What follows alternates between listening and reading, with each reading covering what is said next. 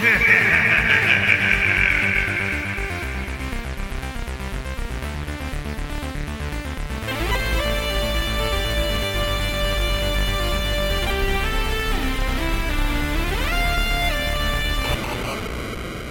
evening, Thomas. Hi. How are you? Good. How are you, buddy? Yeah, I'm good, man. We're back again. We're back again, drinking beers and talking shit. That's what I think. Before we drink beers and talk shit, I need to address a very big topic of the week. Okay, go on. It's your birthday. Oh, it is, yeah. Happy birthday, man. Thank you very much, yeah. I have a message from our colleagues at Happy Hour Gaming for you. Oh, God.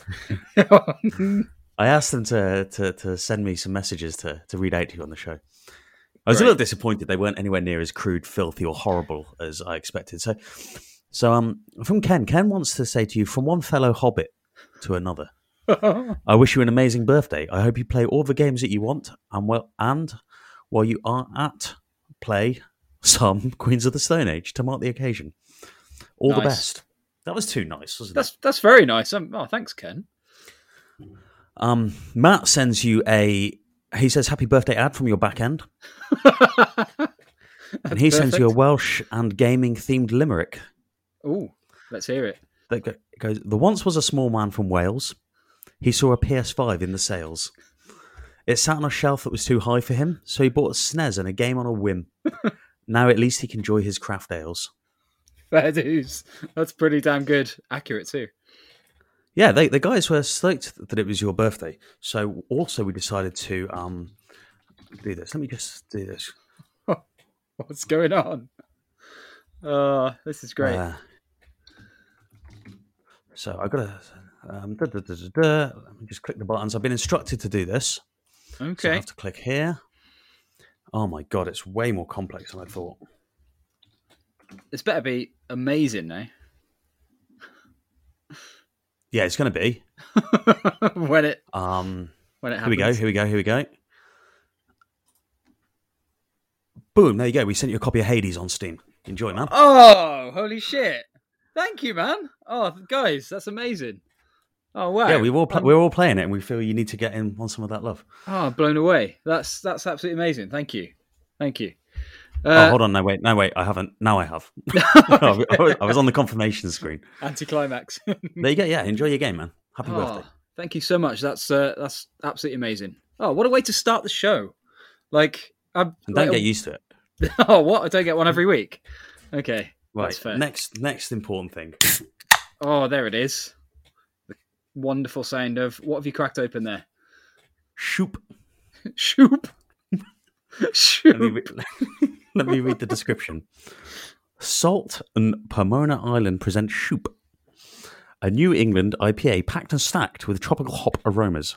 We dipped into our bag of tricks to bring you a juicy Niapa, smooth-bodied and low in bitterness, not shy with the dry hop of Vic Secret, Enigma, and Mutika.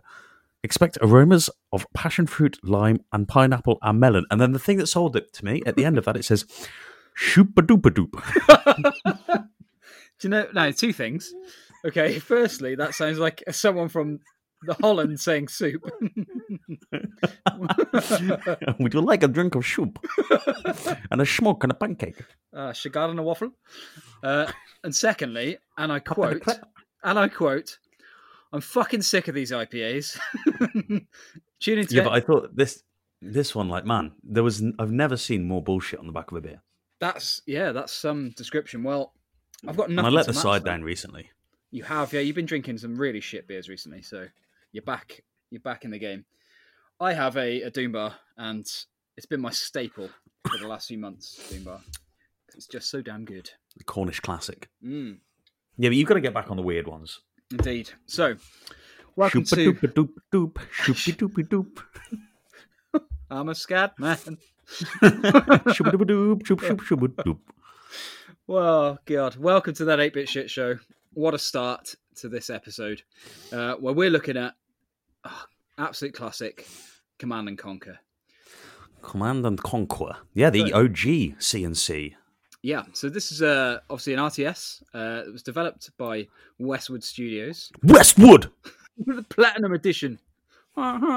Apparently, he has a doorbell that says that every time someone rings it. Fucking hell! I heard him say that. I love Tim Westwood because he's such an intolerable cunt. It's unbelievable. But he loves He's it like as well. He's like a 50-year-old man that acts like a 14-year-old from South London. What was the show he did? It was like the car show. What the hell was it? Yeah, and he always stands he's always got he's put the camera on the floor and he stands in these like ridiculous shiny tracky bottoms, Legs like wide apart. like pointing up at him. He's like Westwood. That's enough about Tim Westwood now. It's not. We're barely getting started. God's sake. Right, published by Virgin Interactive, and this had several releases throughout the years. So first came out on DOS in 1995. Shortly followed by a release to Windows 95. Can we do an episode of that 8-bit shit show on Windows 95? Well, I mean, we can. That would be amazing. I suppose it's got a lot of because that was history to the it. operating system, man, that defined what we do today. That's where it kicked off, wasn't it? Yeah. Well, we could do. All kicked off at Microsoft in Windows 95. Maybe we'll do a special. So that came out in a real 1996. treat for everyone. Yeah, guys, tune in for that. It also saw a release on the PSX and Saturn in 1996-7, the N64 in 1999, and then most recently the remastered edition, which also had Red Alert, was released on Origin and Steam in June of 2020 this year. And that's the way to play the game today. Oh, absolutely. So in the remastered version, you can flick between the old graphics and new graphics that they've done. And Christ, I don't think I could play in the old graphics settings anymore because you just can't see anything. 1995 in video games, Tom, big year. 1995 was, you've got to bear in mind that the PlayStation was the new thing then. Games were going on. We had games on CDs, man. We had times they were changing. How old are you? I was 10. I was also 10. We are of the same school year. There was no such thing as PC gaming then either, was it? It was computer gaming. It was full on computer games. But it was a big year because there was still, although the PS1 was the big release, big new console release, we still had the SNES, we still had the Saturn, the Jaguar, Commodore, Amiga. Obviously, DOS was. It was a big operating. thing getting a new console at launch back then. Yeah, it really was. It wasn't, now everyone's like, oh, the new consoles are coming out. They come out so far apart that you've got that time to prep. And because there's only really a couple of strands of console, it's that upgrade you're going to get. And we're so much more used to now upgrading as tech develops, because phones has done that to us. But back then, you didn't necessarily get the consoles at launch. You got them a couple of years later. Yeah. Well, the only one I had at launch back then, I think, was a PS2. And, man, that was such a good console. But anyway, I remember you getting that. Yeah, I had it with Tekken. You were smug as fuck. Well, I was fucking well happy. I think Colin had the PS1 at launch. Colin Astley? Yeah. Okay. Yeah. C'est possible. Possible.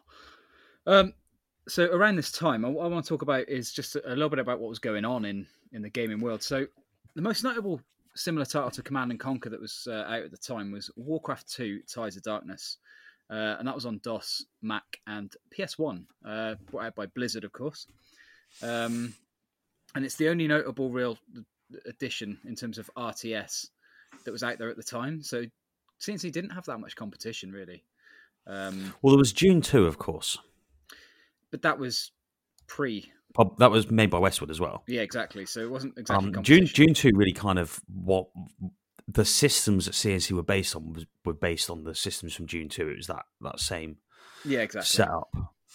Yeah, and we'll go on to talk about that in a bit more detail in a bit. But it was just sort of quite interesting to note that there wasn't that much about of a similar ilk to Command & Conquer. We said on the Unplugged episode, we were like, oh, this is the origins of RTS, and that's not strictly true. Like you've very rightly called out Warcraft 2. People think of Warcraft kind of started. Our memory of Warcraft starts with World of Warcraft, but the first 3 Warcraft games were strategy games, and you've got Dune as well. But this was the game that was accessible to people with girlfriends. Yeah, quite. Because Warcraft is very wizards and all that sort of stuff. Yeah, it wasn't cool back then. Yeah, you got to remember the world is way less accepting of nerdom. Yeah, well, exactly. And I played a lot of Warcraft, so that tells you a lot, doesn't it? But yeah, this one really brought RTS more into the mainstream. So other similar titles that were out, but not RTS, were a game called Baldies on PC and PS1. A game called what?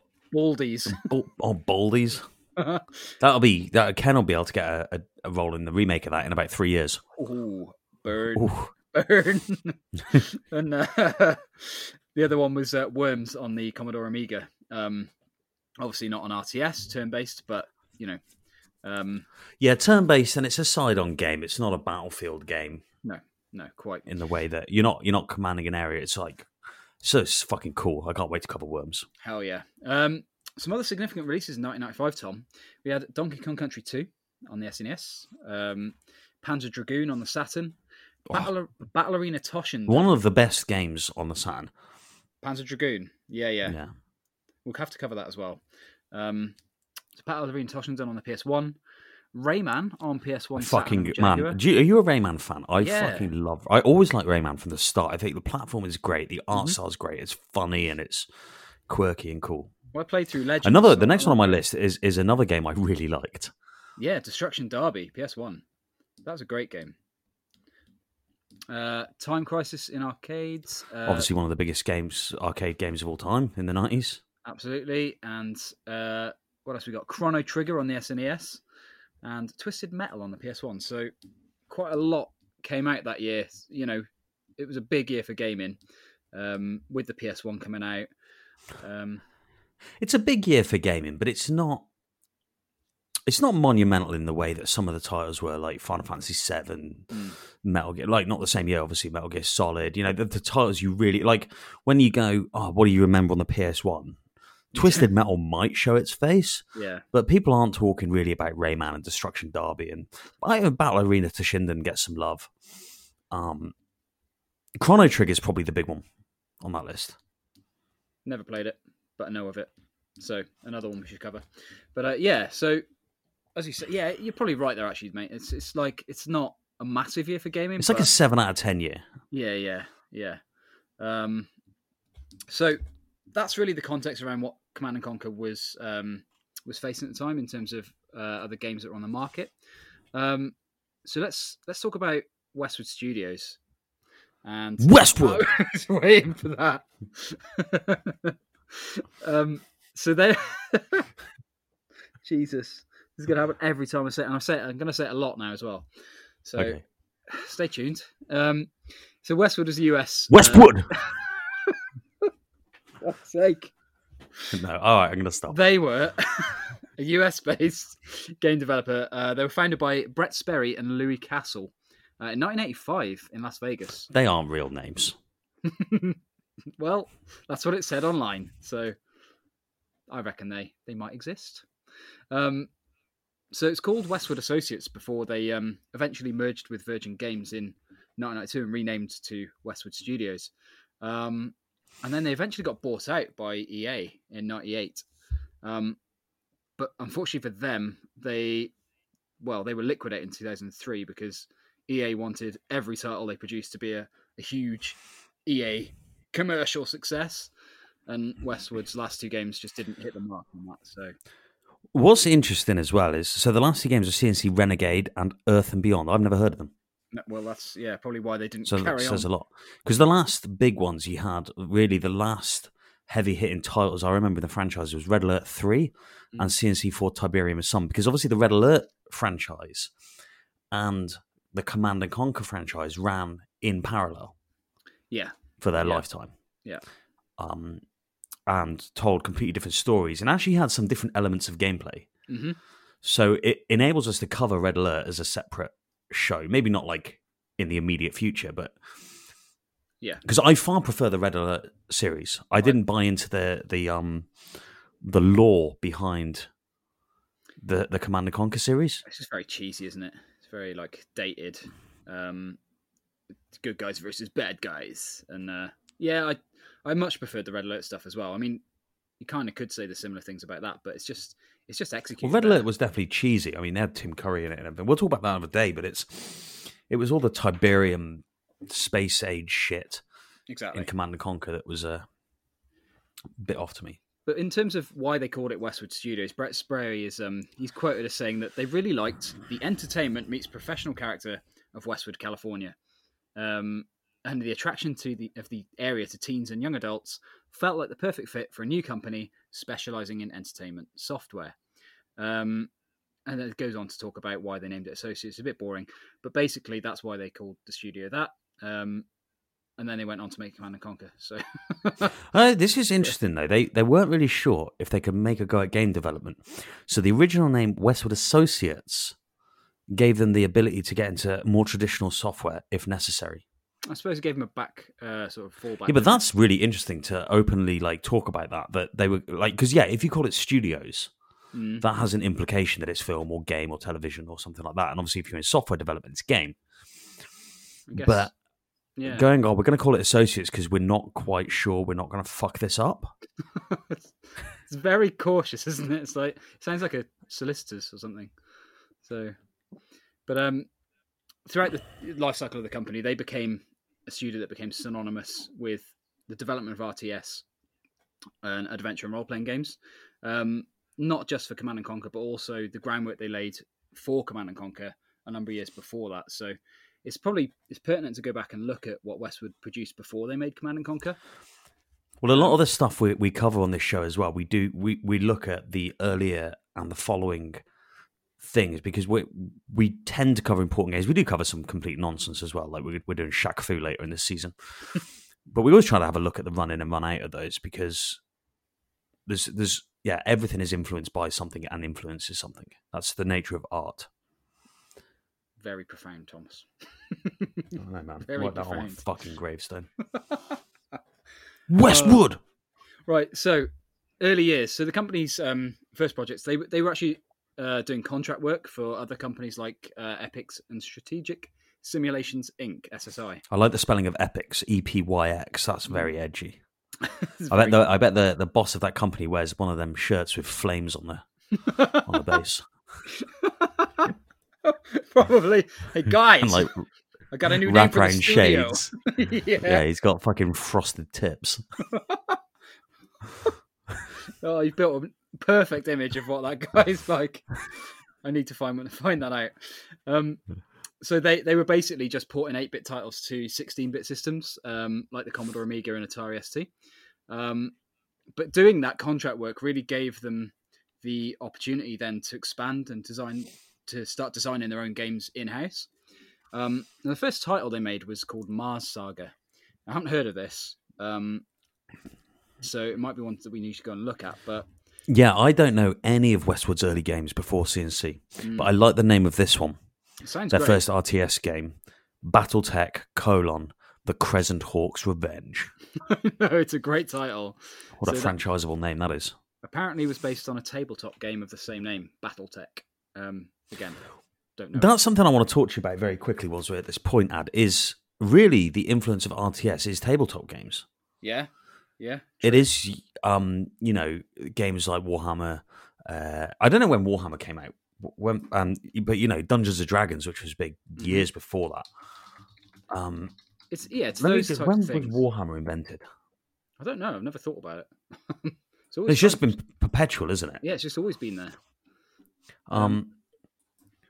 When was Warhammer released? Because it was Warhammer Fantasy 1983. So Okay, so before all this. So really, these games were trying to emulate the tabletop experience, and it makes so much sense, doesn't it? Yeah, of course it does. You've got a screen, which is essentially a tabletop. Mm-hmm. You've got some method to control. You can navigate around so that the map could be far bigger than the window in which you're looking through. What I find interesting is I think Command & Conquer was one that took, the earlier games tried to replicate tabletop games. Specifically, I'm talking about Warcraft in a lot of ways. Yeah. Whereas I think CNC was at the period of time where it moved on enough to start using more of the video game side of stuff than the tabletop game influence. Yeah. It's a and that's really where the transition happened to me, where it became really like this is like CNC wouldn't work on a tabletop. not in the form that it turned out to be. As a game. Now, obviously, part of the nature of that is it's real-time strategy. Exactly. Whereas tabletop games tend to be turn-based. Mm-hmm. Yeah, so you roll your dice and you move your units, and then you'll have all these things which determine, what your attack points are, all that sort of stuff. So I'm looking forward to our show we're going to produce next summer ad where me, you, Ken, and Matt play D&D for a month, locked away in some sort of basement. Or we'll just do it online. Okay, yeah, that'd be cool. Yeah, I'm down for that because I said I never played it, so yeah, I'm. It's actually it's really fun. A few beers and yeah, sounds good. But they took, talking about that side of things, they took all of that unnecessary stuff away so that you don't need in a video game. So you turn-based, you're obviously rolling your dice to move. How much hit points has a unit got? Is it going to destroy this other unit? Take that away and just... Or they either took it away or they hid it. Yeah, well, yeah, you don't need to know about it, do you? Because that all happens still, obviously, in the background, doesn't it? Yeah, there'll be, damage calculators and da-da-da. Yeah. So it's just taking that as good point actually. Taking it from the front end and just moving it out of the user's, visual eye line and just letting them do the fun bit, which is that's the key. The key thing you've just said is it's taking out all the work and just focusing on the fun bits of those tabletop games. Exactly. So yeah, no, really good point there, and I think. Looking back then at what else they produced, so some of their other initial success stories. Of note, you've got Eye of the Beholder in 1991, which was a real-time role-playing game based on actually the Dungeons & Dragons license. So clearly they had some interest in that side of things as well and saw it as a viable medium to transfer over to gaming. So that was released for MS-DOS and later ported to Amiga, SNES, and Sega CD. And that was actually a pretty big success for the time. It sold 150,000 copies worldwide. Worldwide? Westwood, worldwide. It's sort of set the bar for Westwood for the games that they would go on to develop. Westwood's going worldwide 2020. Oh, Christ. So because of this success that they'd garnered through Eye of the Beholder, between 91 and 93, their reputation really rose in the industry, and they became known, according to media reports at the time, for the studio that gets it done right and gets it done on time, which obviously a publisher always loves. Who said they became known as that? Did they say that? No, media reports. Because that sounds. Oh yeah, okay. Because that sounds like something that they would write themselves. It does. Yeah, it does. Like a promo. Yeah. Yeah. But well, clearly they had a good track record of just getting things out, getting them done to specification, and actually not delaying them like some other studios currently. Well, and also it's just good to keep reminding ourselves the fact that you couldn't patch a game. Yeah, that's a good point. We talked about that on the show. So, like, before. The game had to fucking work. It had to be QA tested up to the tits. Yeah, up to the tits. I want this QA'd up to the tits. No further. Don't go above the tits. Sage advice for anyone there. Says CEO Tim Westwood. Don't go above the tits, yeah? Westwood. Right, we are digressing a lot. I want to talk about Command & Conquer now, which is why everyone's here. So who's here? Hopefully a lot of people, but we'll see. So Command & Conquer, that was, as you mentioned earlier, Tom, that was really put together on the back of a different title, Dune 2, The Building of a Dynasty, or The Battle for Arrakis in North America. So Dune 2 is highly regarded as the game that was most influential in the establishment of the RTS genre. That came out in 1992 and is based on, of course, the David Lynch movie of the same name. So someone somewhere went, we need to make a video game. Mm-hmm. Let's base it on David Lynch. One of the most, because with our limited narrative capabilities of the medium at the time, that would be a good source to go to for something that would translate efficiently into video games. Exactly, one of the most obscure directors. We're basically the year before Doom comes out. Couldn't be more different. Yeah, quite. So I don't quite know where they turned to that, and obviously it was a novel as well by Frank Herbert. Old Herbie. Old Frankie Herbs. So what they wanted to do with that game, what they ended up sort of putting together, was a game that struck a balance between how complex it was and how innovative it was. And really, Both of those don't sound fun. Exactly, no, they don't. The output, that Venn diagram, fun isn't the third element there. No, it's frustration probably. But so what they were doing with Dune, unbeknownst to them, was laying the foundation for most of the RTS games that would follow in the sort of the immediate future. So some of the things that they built into Dune 2, I want to talk about, because you can see from talking about these elements that Command & Conquer took a lot of this and sort of built on it. So Dune implemented which is an element that's now common: gather resources, build your base, destroy the enemy theme. Now, that, whatever I say about Dune not being fun or whatever, those three corners of that pyramid, they make fun. They do. Yeah. I mean, base building's inherently cool. Yeah, it's exactly. It always has been. You know, you're building up your own defenses and your armies and stuff. It's just there's just a visual representation that the time you've spent dicking around in that game has paid off in some way. True. Like something got bigger. Yeah. Well. Like we're all pretty basic creatures. Like, after 1 hour, I've done this. After 2, I can see I've got more. It's just fun. It feels like a payoff. Yeah, fair point. Other elements are the player controls the units by clicking them and issuing orders through further clicks on the screen. There's not a single main base in these games, but more multiple bases that function independently. They also brought in that to build certain units, you need to have certain structures, which that's pretty innovative. Yeah, so a non-linear upgrade path. Mm-hmm. Yep. It limits on the number of units you could actually build. Boo. I think that's pretty cool because you have to make sure that you're managing your resources properly. Yeah, but I just like to build a fucking wave of misery and unleash it upon the world. It's probably as shown in Checkpoint Season 1. Different armies had slightly different weapons with certain special weapons afforded to each faction. So they built in a lot of different ideas into Dune, which you can that sounds like that is the ingredients list for Command & Conquer. Yeah, exactly. So, and I don't mean Command & Conquer 1. I mean the Command & Conquer franchise all the way through. They're the key core ingredients. So. Yeah, so they laid the groundwork already, but it's funny that Command & Conquer became much more popular and well received than Dune ever did.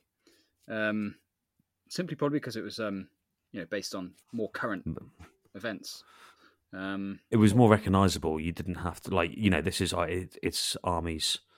The Russians are there. Well, that was Red Alert, but you know what I mean. The Brotherhood and Nod were basically Russians.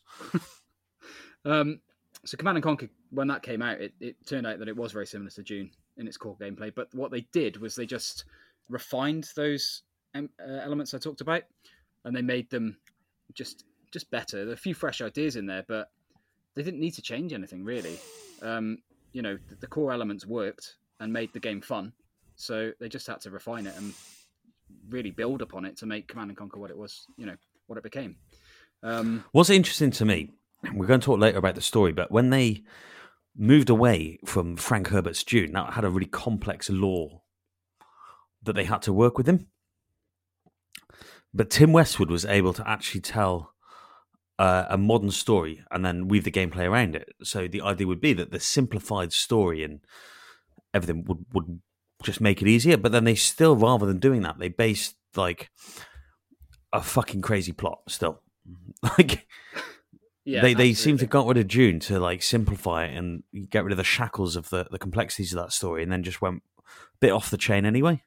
Well, yeah, I don't know if you look at the franchises they had worked on before, or the things that they worked on, and what was in the RTS genre, there always was these like deep, complex stories around them. Yeah. And it didn't really need it. The key thing you cared about in CNC was the fact that you had a map in between each level showing your progression.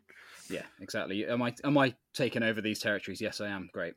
But what they did introduce, which was sort of a brand new feature, was that they did introduce videos and cutscenes. And these were obviously live, real-time videos, live action videos that were played by real actors. And I'm struggling to recall anything that really was doing that at the time. Certainly not to the same level as what Command & Conquer did. possibly Yeah, Civilization. there were. Um, Let me have a look. 1992, you had Night Trap. So games were messing around with FMV. mm, But this was presented as like, oh, this is a movie, sort of. yeah, exactly.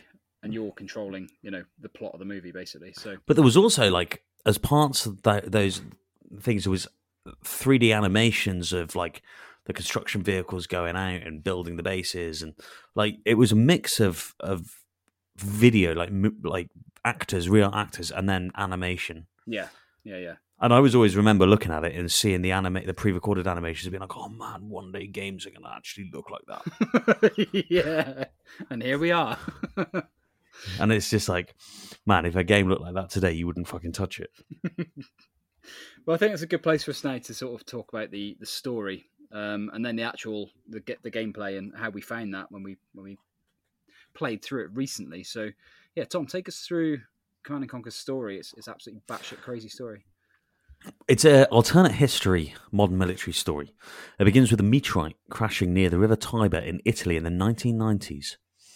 The meteorite brings with it an alien substance that scientists call Tiberium. So Tiberium is the resource you gather in Command and Conquer Ad. Mm-hmm. It's different in Red Alert. You gather ore, which is obviously more grounded in reality. Red Alert is loosely grounded in reality. So you have this substance named after its impact site, which can absorb and crystallize precious metals from the surrounding soil, but also terraform its surroundings and produce extremely toxic gases and radiation that is fatal to humans and animals. So that's why in the game, as we'll talk about later, you can't walk across this Tiberium. So there's an ancient cultic secret society called the Brotherhood of Nod, who claims to have foreseen the potentials of the new substance through their self-proclaimed messianic figure, only known as Kane. So Kane is one of the guys, baldy with the goatee. He looks a bit like Kano, actually, off Mortal Kombat. I wonder if there was ever a link there. Yeah, he also looks a bit like Kane off RoboCop 2. Oh, yeah, he does. Yeah. Well, interesting. So apparently, if you're Kane, you're bald with a goatee. Interesting fact on him. Yeah. Before we move on, Joe Kushan, the guy who played Kane, he holds. I thought you were going to talk about Tom Noonan, who played Kane in RoboCop 2. I don't have any interesting facts about him, I'm afraid. Also played the Ripper in Last Action Hero. Oh, okay. What a film. Love that film. So Joe Kushan holds the Guinness World Record as the longest-running actor in a video game series, having played Kane for 13 years between 1995 and 2008, at the time that he actually received the award. And he later extended that to 15 years with Tiberian Twilight, Command & Conquer 4. So, yeah, there you go. Right, remember these dates. 1998, work out the difference here for me. 1998 to 2008, 20 years. 10 years. 10 years. I'm that retarded. Okay, David Hayter, that was. Solid Snake. I think he would have taken it if they hadn't got Kiefer Sutherland in 5. Yeah, he definitely would have. And they should have kept him in. David Hayter was great. Okay, continue. So, yeah, so Kane invests in the development of technology to harvest and refine Tiberium crystals way ahead of the scientific community's own research, and then use the resource it gathers to accumulate a rapidly growing army of followers worldwide. By 1995, Tiberium had spread across the planet, with Nod having control of nearly half the substance that is growing and conducting terrorist campaigns in wealthy countries while establishing the footholds in some poorer nations. To counter Nod, who are deemed a threat, I mean, at the point you govern half the world's resources, you would think you are deemed a threat. Quite a bit before then, really. Yeah, the United Nations go, oh shit. How much United Nations Security Council authorises a bill for the formation of multinational military task force called the Global Defence Initiative, so the GDI, with the specific task of intervening against Nod across the globe. The conflict between the two sides eventually culminates in a worldwide war between GDI and Nod by 1996, with Kane focused on operations in Africa, while GDI conducts military operations in Europe to stabilise the region. Way too complex. Yeah, not needed. Not needed at all. Basically, like, you can tell that the people, but this is written by fans of Dune. Yeah, clearly. Like, you can tell the kind of stories the people at Westwood, the people there like. They're into that kind of like deep, convoluted narrative. Yeah, that's the thing, which isn't necessary at all, as you say, for a game like this. What you needed was two factions, right? They're going to war. What's happened? Tiberium, there's a fucking meteorite hit and they've controlled it all. What? Where did you come up with that? I like it's in the 90s, so the terrorists weren't brown. I guess, yeah. Well, as soon as you got to the late 2000s, that was it, wasn't it? They were the baddies in any American developed game. Yeah, of course. Yeah, very true. But that's, story sets up, obviously, sets up the game for you. And as I say, I don't think it's needed. I mean, the game itself, so you've got two ways you can play. Go on. Let me point this out first. That was really always stood out to me as a game. You can play as GDI or not, and they both have separate campaigns, and that's super cool. There's no definitive bad guy. Yeah, no, that is really cool. Actually, I hadn't really thought about that, but I guess games weren't particularly doing well. No, they were actually. Because Warcraft did it as well. You could play as either side. Yeah, and like Alliance or Horde. I presume it is in World of Warcraft. I presume it was always that. Yeah, but games back in the 90s did do that. If you think how. Video games weren't designed to make you play as the goodie all the time. You look at Duke Nukem, you look at Doom, things like that. They were always morally. You tended to be a bit of a badass in video games. Yeah. Whereas actually, 80s movies, a lot of them were based on. Yeah, quite. Yeah, the Arnie movies and stuff like that, and Rambo and all that shit. But the movies from the 80s clearly inspired the games from the early 90s. That's. But if you look in no stronger way than Duke Nukem. Yeah, damn right. It's time to kick ass and chew bubble gum. I'm all out of gum. But then you look at Call of Duty and what that brought to the table, and you're like, the Americans saving the day every time. It's like it gets a bit tiresome.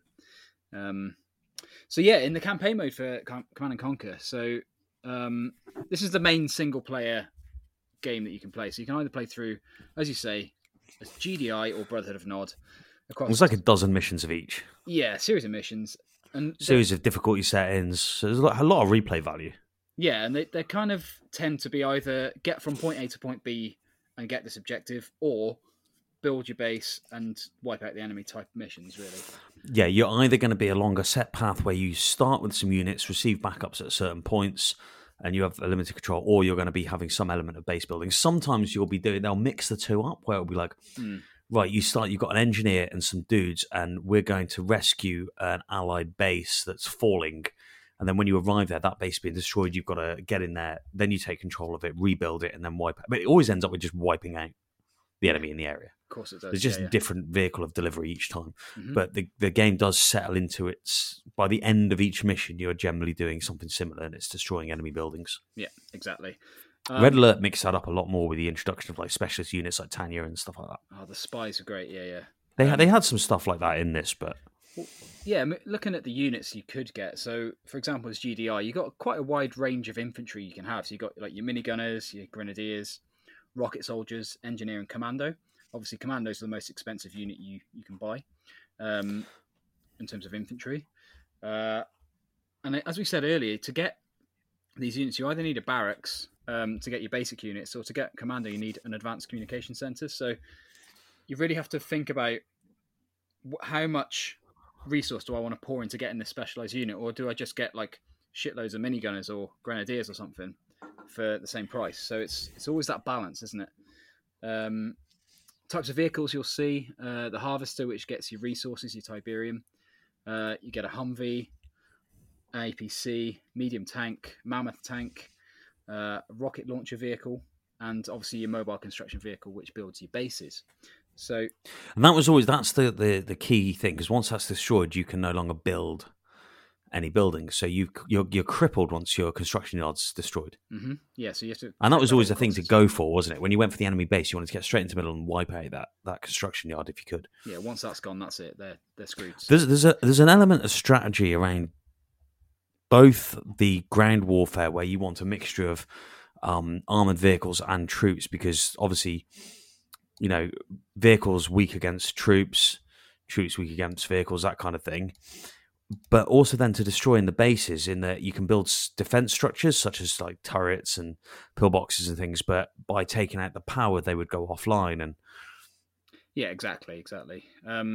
So yeah, as you say, there's a bit of management to it there, and so you can send in your MiGs, destroy a power plant, and then have your army ready to go in, as soon as the power goes out and stuff like that. It's kind of cool. And that makes you feel like a proper commander as well. Like you feel like, right, I've strategized how I've done this, this assault.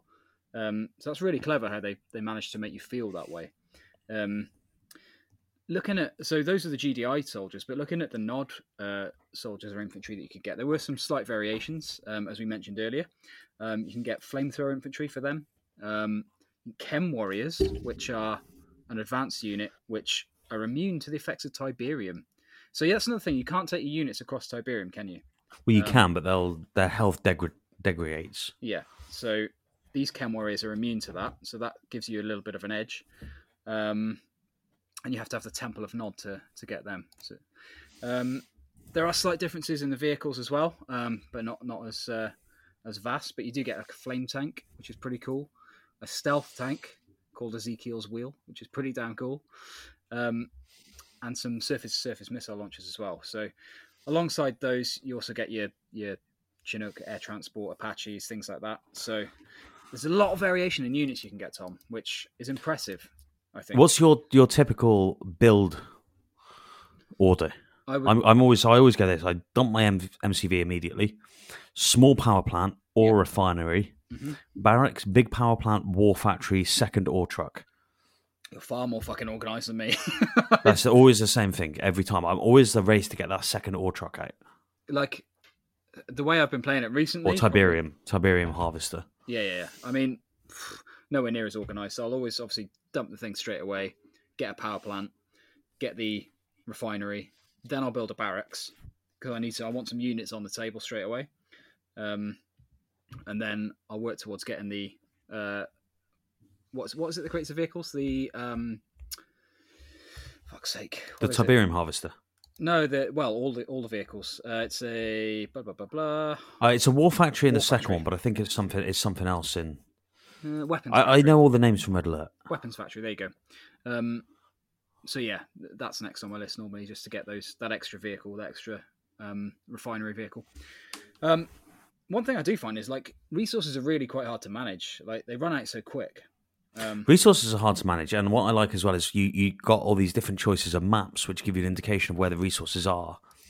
And if you really get into the granular level of the game, you can find it's beneficial to move your unit's start point to be placed near a resource-heavy place or an area with natural defences. There's a whole bunch of maps on these games, and they also came with map editors as well, which was... That's really cool. It sort of extends the life of it. And I think we've strayed into the territory of what the skirmish mode is.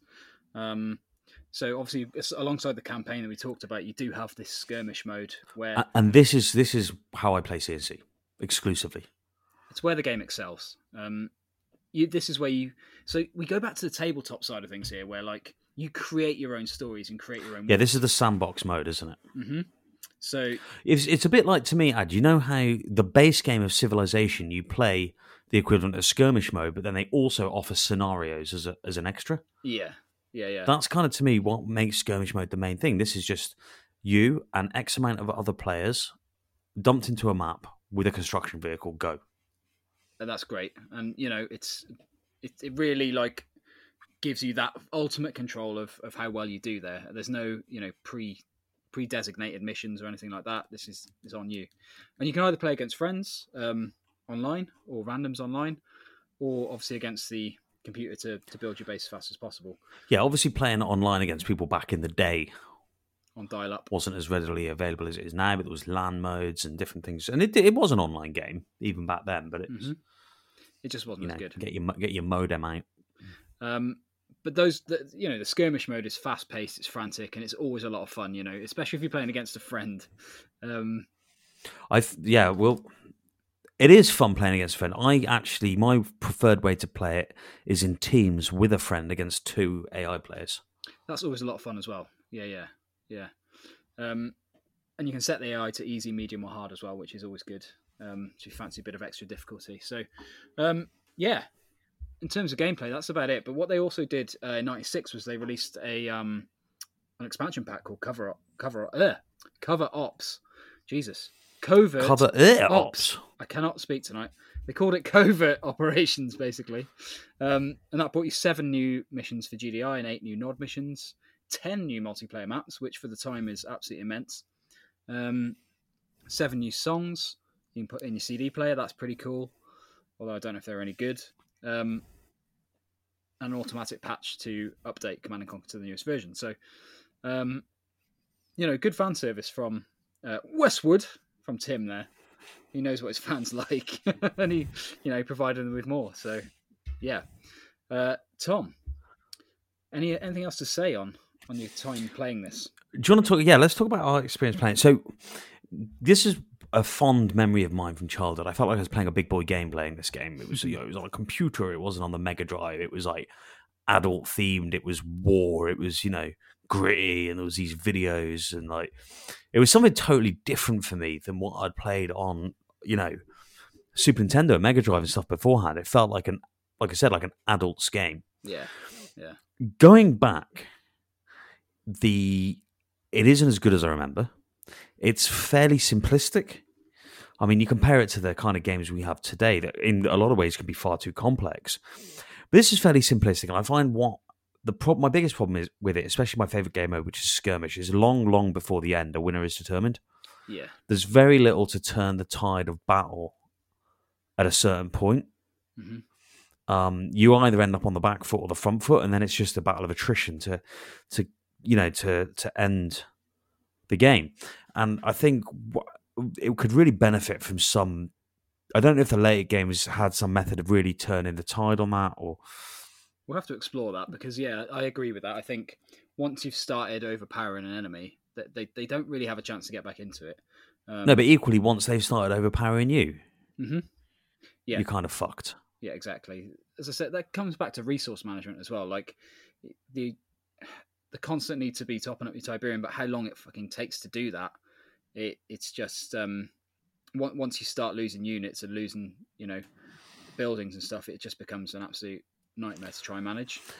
And then the other thing is that the need for more Tiberium becomes ever present. So what you end up doing is building half a dozen refineries and 30 trucks or something. Why not implement a system where you could pay to upgrade the truck so it can carry twice as much? Or like there was ways to streamline the experience more, and adding upgrades to buildings. So it was a refinery level 1, refinery level 2. Don't know if that happened ever later. I don't remember it happening. I don't think it did. But that would be kind of cool. And, maybe adding... So there's definitely future games such as Warhammer 40,000 Dawn of War, which is an absolutely fantastic RTS. Applied a lot of that kind of stuff. And I think this really demonstrates that this was the origins of some later greater games. Yeah, I mean, this, as we sort of said at the start of the show, this shot RTS more into the mainstream and made it more of an accessible genre to people. And without it, we may very well not have had the later titles that you're talking about there.